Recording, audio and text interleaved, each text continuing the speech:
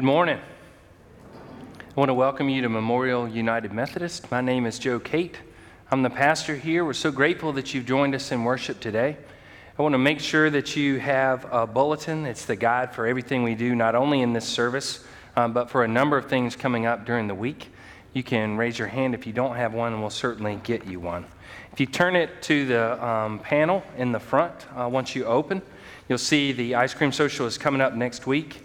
And the United Methodist Women, a foundational group in any United Methodist church that does amazing work for our church, for our community, for the world really, is looking at their leadership for the coming year. If you please note the places that they have in the panel for you to serve if you are interested. And if you've come to our church from another United Methodist church and have yet to become active and would like to, Leanna Morris, our Director of Connection, can help you do that. If you open your bulletin completely, you see our 5 practices of fruitful congregations, and you see our continued effort for our announcements to be picture-based rather than word-based. We know that seeing an enormous paragraph can be daunting. You think, but if we put these details in these pictures and you want more details, you can always ask any staff member or the person in charge of that particular thing. If you note the start of youth group with that fun activity, and then we start in earnest after Labor Day. If you have any questions about any of these things, anything on our bulletin boards, please let us know. If you'll please stand and join us as you're able for our first hymn, number 139.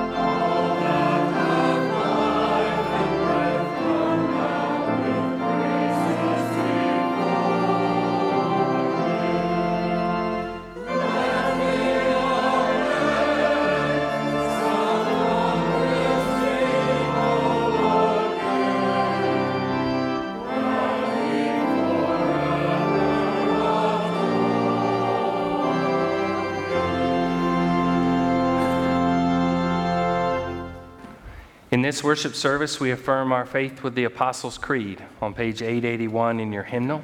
You're welcome to join us, and you're welcome to simply listen. I believe in God the Father Almighty, maker of heaven and earth, and in Jesus Christ, his only Son, our Lord, who was conceived by the Holy Spirit, born of the Virgin Mary, suffered under Pontius Pilate, was crucified, dead, and buried. The third day he rose from the dead. He ascended into heaven and sitteth at the right hand of God the Father Almighty. From thence he shall come to judge the quick and the dead. I believe in the Holy Spirit, the holy Catholic Church, the communion of saints, the forgiveness of sins, the resurrection of the body, and the life everlasting. Amen.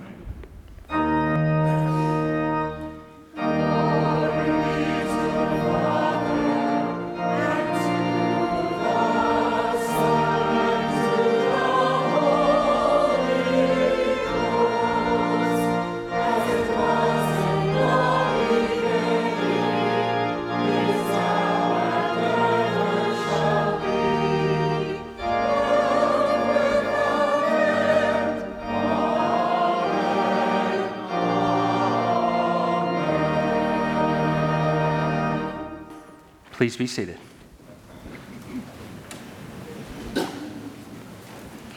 Our first scripture reading is Psalm 126 on page 967 in your Pew Bible. When the Lord brought back the captives to Zion, we were like men who dreamed. Our mouths were filled with laughter, our tongues with songs of joy. Then it was said among the nations, the Lord has done great things for them. The Lord has done great things for us, and we are filled with joy. Restore our fortunes, O Lord, like streams in the Negev. Those who sow in tears will reap with songs of joy. He who goes out weeping, carrying seed to sow, will return with songs of joy, carrying sheaves with him. The word of God for the people of God. Thanks be to God. I'm going to call forward our Director of Connection, Leanna Morris. Leanna has a couple of primary jobs. She watches people that are new to our congregation and makes sure that they get connected to our church. She comes up with ways for people who have been here 25 years to connect in different ways. She's responsible for our communication and our email to you, and she helps link me to people who want to talk with me and visit and potentially join the church. Good morning. I'm very excited this morning. We have two families joining us, the Kleckler family, and if y'all come up and join us, and the McCotter family, and if y'all come up and join us.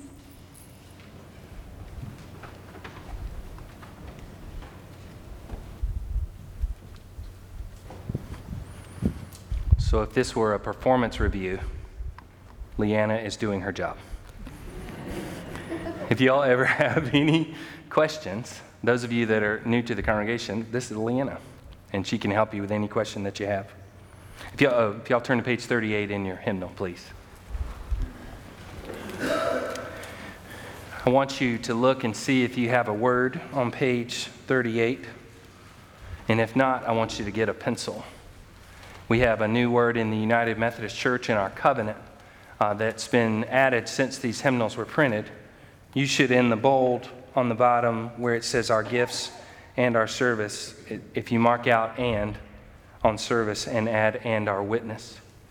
Our gifts, our service, and our witness. If you don't see that already, at the bottom of page 38. Simon says you can write in your hymnal. I ask each of you, as members of Christ's Universal Church, will you be loyal to the United Methodist Church and do all in your power to strengthen its ministries? If so, say I will. As members of this congregation, will you faithfully participate in its ministries by your prayers, your presence, your gifts, your service, and your witness. And Jack, on the end, has joined the church as part of the confirmation class last year, so he'll be able to shake their hands as welcoming them as a member. If you, as a congregation, participate in this covenant with us by reading the bold with me. Members of the household of God, I commend these persons to your love and care. Do all in your power to increase their faith, confirm their hope, and perfect them in love. We give thanks for all that God has already given you, and we welcome you in Christian love as members together with you in the body of Christ and in this congregation of the United Methodist Church. We renew our covenant faithfully to participate in the ministries of the church by our prayers, our presence, our gifts, our service, and our witness, that in everything God may be glorified through Jesus Christ. The God of all grace, who has called us to eternal glory in Christ, establish you and strengthen you by the power of the Holy Spirit, that you may live in grace and peace. Come around here with me, Jack, and welcome our new members. You want to come along with me? Shake your hand. Welcome to Memorial. Welcome, welcome, welcome. If y'all can welcome them to our congregation. I can have a seat.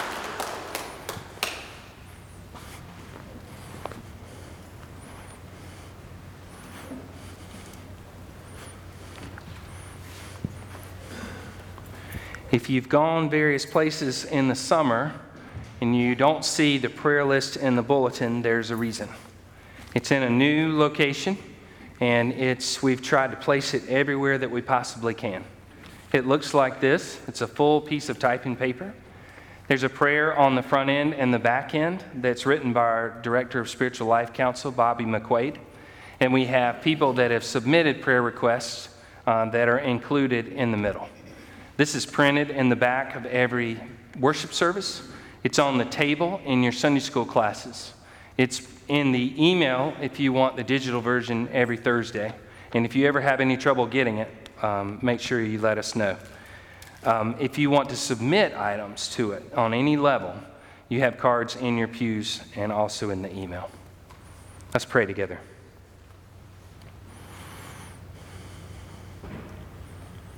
Gracious and loving God, we thank you for drawing us to this space this day.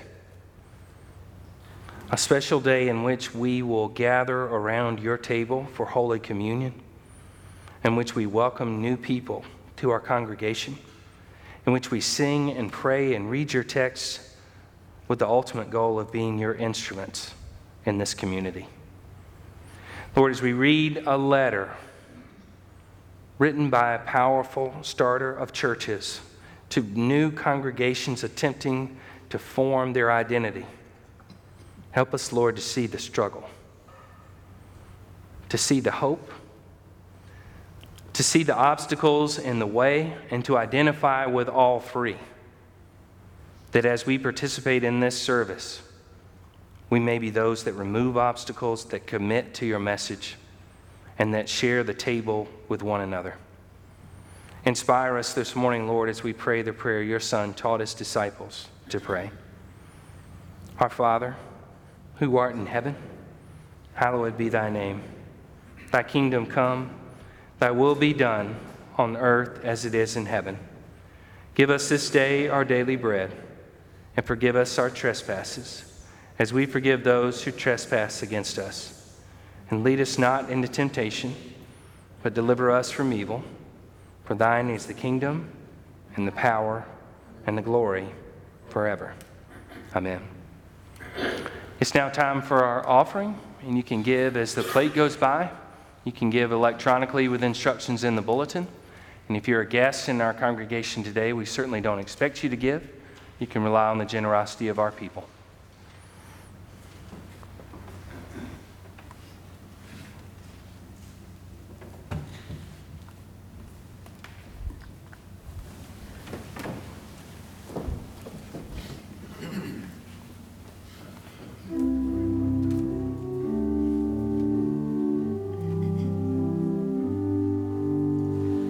Let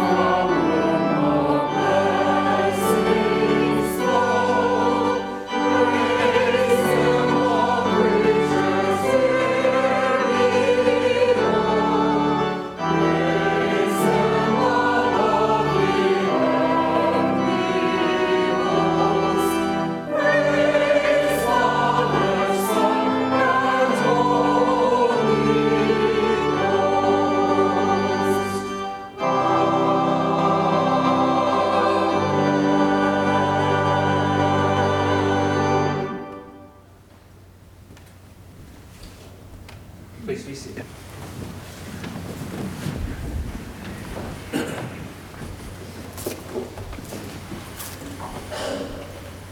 Today we continue in a series of reading 1 Corinthians. Church in Corinth is a busy place.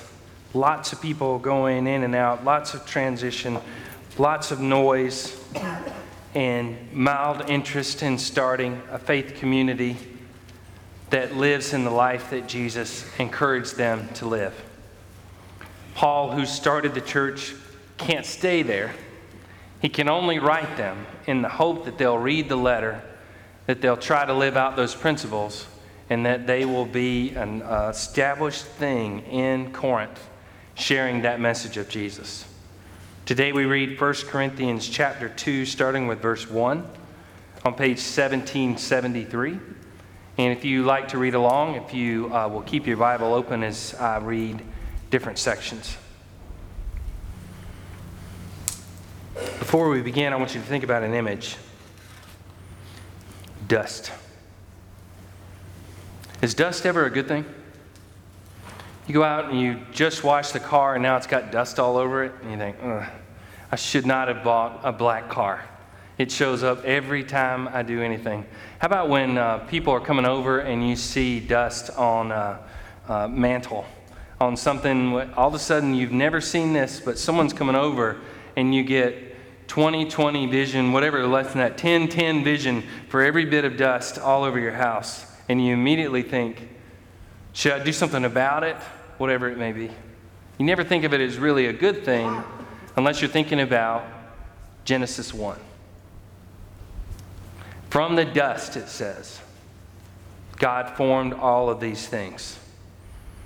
God gave light, God gave water, God gave land, animals, and humans. Earth began as a void, a formless void that was turned from dust into humanity. And humanity was given incredible responsibility to care for that creation. I wonder how often you think of such a thing. You think about your local, right in front of your face responsibilities with family, friends, and church. Do you think, I was formed as a human being in order to be a caregiver to this entire place that was formed out of dust? And what we don't often think about is we have a certain time limit to do that. A time limit that we do not fully understand nor know. It's an unknown span that I am a part of the entire thing in my role. I go visit people that are going to have a child. I go visit people when they have a child. I have a baptism when they come forward. I have confirmation when they're growing up. I do premarital counseling with couples that are about to get married. I do marriage counseling with couples that have been married. I go there when people are sick. I go there when people are slipping away, and I celebrate their life in the end. I see the entire thing. And you know, all of us figure that it's a certain amount of time. But we really have no idea, do we? And that notion of responsibility, of a limited amount of time, of an urgency, is captured in this letter today, 1 Corinthians chapter 2, verse 1. He says, and so it was with me, brothers and sisters. I'm sorry, I started reading the one from 9. When I came to you, brothers and sisters, I did not come with eloquence or superior wisdom, as I proclaimed to you the testimony about God. For I resolved to know nothing while I was with you, except Jesus Christ and Him crucified. I came to you in weakness and fear, and with much trembling. My message and my preaching were not with wise, persuasive words, but with a demonstration of the Spirit's power, so that your faith might not rest on men's wisdom, but on God's power. The word of God for the people of God. Thanks be to God. Let's talk about your next blank. Fear and trembling. He says, when I was able to speak to you, I came to you with great fear and trembling. Now, this is different than the average person thinking about public speaking. I completely get it when I say, do you want to come up and talk about this? And the person goes, no, I'm not ever going to do that. I don't want to speak in front of crowds, and I get it. There's times, even all the hours that I've done it, I still, for one reason or another, get antsy when I have to say what I'm going to have to say. Now, when I started, in my experiences and doing public speaking, remembering notes, curveballs that happen in the space that you have no idea that are going to happen, this is not what he's talking about. He's talking about a deep respect for the moment, a deep respect for the person and the responsibility of holding this text and saying anything on earth about it in front of other human beings. Now, sometimes we're in here enough, we're in worship enough, we read enough scripture that fear and trembling kind of goes away. We say, oh yeah, I know this story. Oh yeah, I can speak on this text with great authority. The opposite of deep respect, the kind that's represented in that fear and trembling, is certainty. When you say to yourself, I know exactly what this text means. I know exactly what I'm supposed to say about it. I know exactly what I'm supposed to do. And sometimes those conversations can get quite hostile. Two people that are certain in the same room on opposite sides about a particular piece of scripture. It is magnified by 20 on social media. On the internet, when someone is certain and they write something, and someone else is certain and they write a comment under it, it can get bigger and bigger and bigger. He says, I'm not going to do that. He says, you, Corinthians, are accustomed to speakers who come in and they act as if they know everything, because that's the only hope they figure for you to listen. He said, I'm not coming that way. I'm coming with fear and trembling, not a nervousness of the body, something that when you see in a speaker and you go, oh man, I wish I could help them. I wish I could just give them a hug. But a nervousness of, I am speaking about the text with any authority whatsoever. He's making the decision to be a messenger rather than the message. Verse 6 continues, we do, however, speak a message of wisdom among the mature, but not the wisdom of this age or of the rulers of this age who are coming to nothing. No, we speak of God's secret wisdom, a wisdom that has been hidden and that God is destined for our glory before time began. None of the rulers of this age understood it, for if they had, they would not have crucified the Lord of glory. So your next phrase, a message of wisdom. That wisdom comes from deep humility, which comes from deep, deep pain. You think about the mistakes that you've made in relationships, the mistakes you've made in your Christian walk, the mistakes you've made in your profession. When you knew for a fact what you were supposed to do and when you were supposed to do it, and you got out there ahead of yourself and made a truly difficult mistake, you will never forget that pain, ever. That pain sticks with you, and hopefully it's not just a burden that you carry around. Hopefully is a thing that helps you in the future. I will not do that again.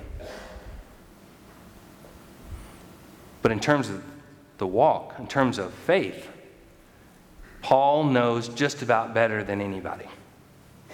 When he was referred to as Saul, as an all-star for the Jewish faith, he knew in his heart it was his calling to chase down, persecute, and execute Christians. He knew in his heart that was what he was supposed to do, and he was excellent.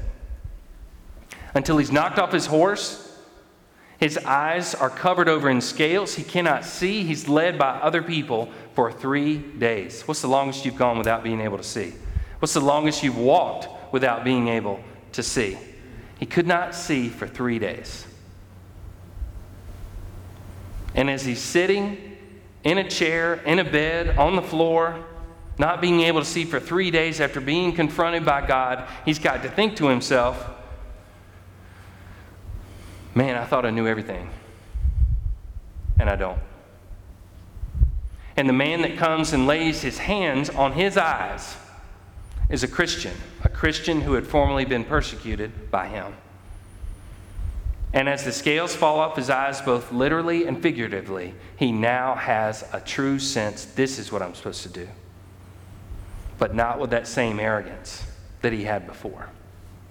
He says, I come with you with humility from failure, pain, and new insights. Guess who doesn't have the luxury to say that to the people in his time? Emperors and governors. The emperors and governors of his time, and maybe of any time, don't have the luxury of saying, whoa, I got that one really wrong. Because if they give any weakness, any frailty, any acknowledgement of mistakes, they may get overthrown. And so the people who see that political leadership figure, well, that's the model for Christianity too. The only way in Christianity, the only way to lead on this earth is to know with certainty and an iron fist, and I know what I'm doing and I know where we're supposed to go. He says, you're going to see plenty of that. And if you want that, this is not where you want to be. You're not going to get that from me. He says, it's going to take a while before you listen. And he doesn't hold back. If I was in a public setting with any of y'all, 12 members in a committee, and I laid out an idea for the future, and one of you said, you know, I really don't think we ought to do that for whatever reason it should be, and I said, well, you know, this idea is really only for the mature, really only for the people that get it, really only people who are humble enough and smart enough to understand the words that I'm putting out there. What do you think the response would be? If I emailed a group of 12 people, because that's more applicable here, and someone responded back, I'm not sure we should do that. And I responded to everyone in the email and said, well, you know, it's only for the mature. It's only for the people who are truly intelligent and humble who can get this. What would the response be? Well, there'd be a group of people that would think, finally. Then there'd be a group of people that would think, whoa, I don't know if we should say that. And then there'd be a group of people who would be deeply enraged and would band together and write something furious back. I guess Paul can't concern himself with all of that. He's got to simply lay it down to them that maturity and wisdom and humility are the only ways that they can carry forward in this church. Verse 9 says, however, as it's written, no eye has seen, no ear has heard, no mind has conceived what God has prepared for those who love him. But God has revealed it to us by his Spirit. I love that phrase. No human mind has conceived. Now, if I asked you to picture heaven, I wonder what image would come to mind for you. If I asked you to picture who would be in heaven, certain people would come to mind for you. If I said, who do you figure is not going to be there? Certain people, I'm guessing, might come to mind for you. What mind is it that you're using to do that? Human mind. Limited, only seeing what's right here in front of me, mind. I'm not faulting you for that. Paul's not faulting you for that. He's saying the thing that is ahead of us, that God has created, is more amazing than anything you've ever heard or seen and could ever conceive. Isn't that interesting? Because we make images of it. Movies and books try to capture the image, but we just can't. We don't fully understand. So what we go with is what we know and what we like. I want you to picture a playground. Here's a great one right out here. I want you to picture parents who have gone out of their way to take a 3-year-old to that playground and let the 3-year-old play for a good 40 minutes with friends. It's 5:21. Everybody's tired. We've got to get home. We've got to get dinner. And the parent says to the 3-year-old, all right, let's go. What's the 3-year-old do? No. 3 more minutes, and then we've got to go. 3-year-old runs and plays. 3 minutes are up. It's time to go. No. They're going to the steps of the playground, of the slide, and the parent comes and gets child. What is the child's primary tactic in that situation? Dead weight. And that child is the heaviest they could possibly be. Why? Because this playground is the greatest thing I could possibly think of. There's no reason to leave. Why would we leave here? That doesn't make any sense. And so I want to dictate where we go and what we do. With what scope does a 3-year-old have? About right here. This is about what they get. That 3-year-old will turn themselves inside out, figuring they know the most beautiful thing that could ever be, and they should dictate when and how it happens. The disciples figured they knew what to do. When Jesus said, we've got to go to Jerusalem, Galilee's great, we've done great things, we've fed a lot of people, we've healed a lot of people, we've called a lot of people, we've got to go to Jerusalem. Guess what Peter did? About what that 3-year-old did in adult form.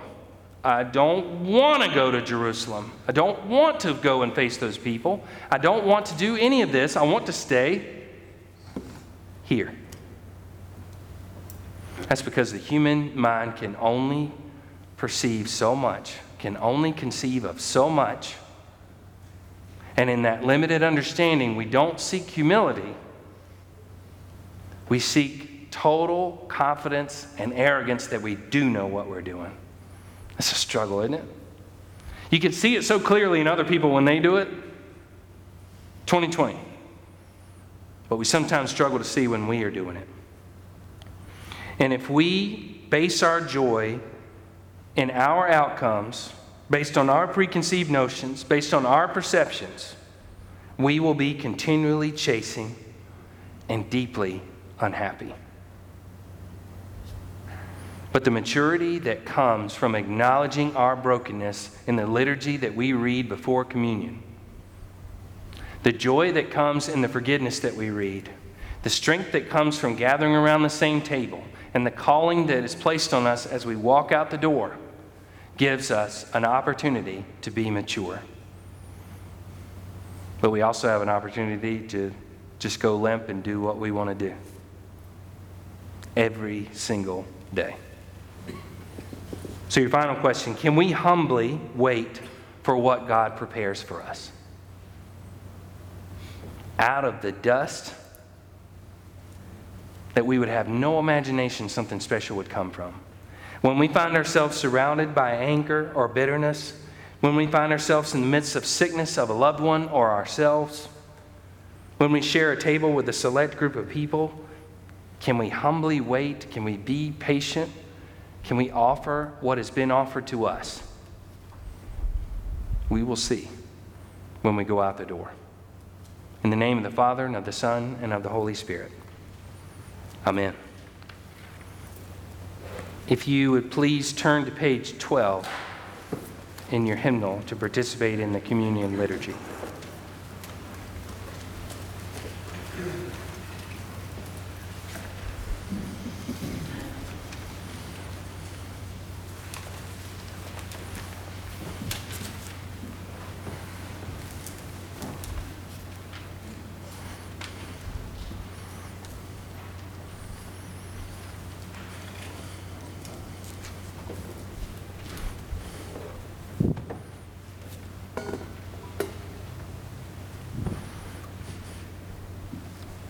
Christ our Lord invites to his table all who love him, who earnestly repent of their sin and seek to live in peace with one another. Therefore, let us confess our sin before God and one another. Merciful God, we confess that we have not loved you with our whole heart. We have failed to be an obedient church. We have not done your will. We have broken your law. We have rebelled against your love. We have not loved our neighbors. We have not heard the cry of the needy. Forgive us, we pray. Free us for joyful obedience through Jesus Christ our Lord. Amen. We have failed, we have broken, we have rebelled, because in our limited scope, we have decided what is best for us. We've acknowledged this individually and as a church. It's important to do that. It's important to acknowledge our forgiveness as well. Forgiveness that is significant to move forward from this day and live in the name of God. Hear the good news. Christ died for us while we were yet sinners. That proves God's love toward us. In the name of Jesus Christ, you are forgiven.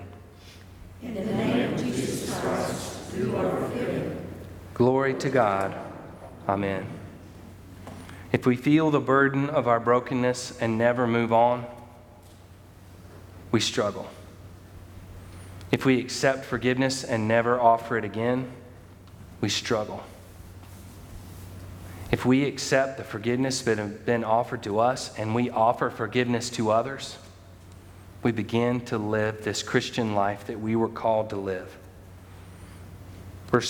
Page 13 reads, "The Lord be with you. And also with you. Lift up your hearts. We lift up to the Lord. Let us give thanks to the Lord our God. It is right to give our thanks and praise. It is right and a good and joyful thing, always and everywhere, to give thanks to you, Father Almighty, Creator of heaven and earth. And so with your people on earth and all the company of heaven, we praise your name and join their unending hymn. Holy, holy, holy Lord, God of power and might, heaven and earth are full of your glory. Hosanna in the highest. Blessed is he who comes in the name of the Lord. Hosanna in the highest. Holy are you, and blessed is your Son, Jesus Christ. By the baptism of his suffering, death, and resurrection, you gave birth to your church, delivered us from slavery to sin and death, and made with us a new covenant by water and the Spirit. On the night in which he gave himself up for us, he took bread, gave thanks to you, broke the bread, gave it to his disciples, and said, "Take and eat. This is my body, which is given for you. Do this in remembrance of me."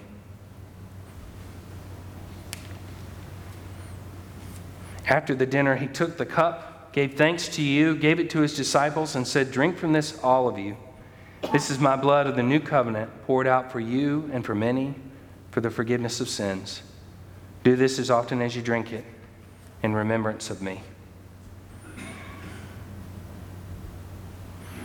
And so, in remembrance of these, your mighty acts in Jesus Christ, we offer ourselves in praise and thanksgiving as a holy and living sacrifice in union with Christ's offering for us, as we proclaim the mystery of faith. Christ has died. Christ is risen. Christ will come again. Pour out your Holy Spirit on us gathered here and on these gifts of bread and wine. Make them be for us the body and blood of Christ, that we may be for the world the body of Christ, redeemed by his blood. By your Spirit, make us one with Christ, one with each other, and one in ministry to all the world, until Christ comes in final victory and we feast at his heavenly banquet. Through your Son, Jesus Christ, with the Holy Spirit and your holy church, all honor and glory is yours, Almighty Father, now and forever. Amen. I'd like to call those forward who are helping me serve this morning. In the United Methodist Church, all who want to take communion are welcome to do so. In this service, we have you come forward as rows that are led by our ushers. The person that's at the point of this pew and the point of that pew should come to this point and this point so that those people can trail behind you. You certainly can kneel, but you don't have to. We also have gluten-free elements, should you need them, on each corner. I'll hand you a piece of bread, and you'll be handed a cup of juice. You eat the bread and drink the juice, and remain there until we ask the entire group to leave together to their pew to a time of silent prayer and reflection. You're absolutely welcome to come, but by no means required to come.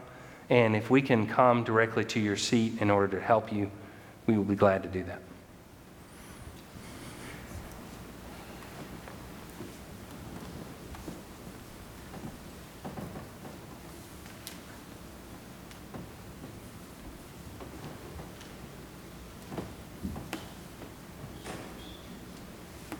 We ask the choir to come first.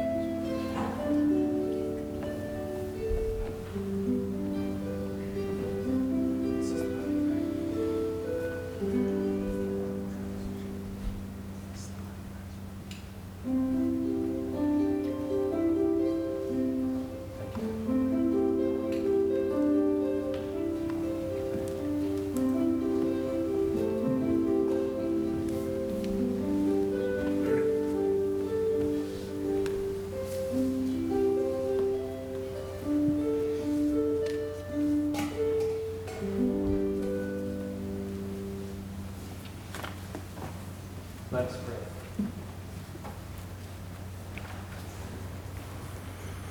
Gracious and loving God, we thank you for calling us to repentance, for offering us forgiveness, for sharing the table with us. As we leave this space, Lord, a quiet space designed to reflect and encourage, and we go into a world that promotes opposite things. Help us, Lord, to remain steadfast, to be humble, to offer your love that you have given us this day and every day. It's in your Son's name we pray. Amen. If you'll please stand as you're able for our final hymn, number 347.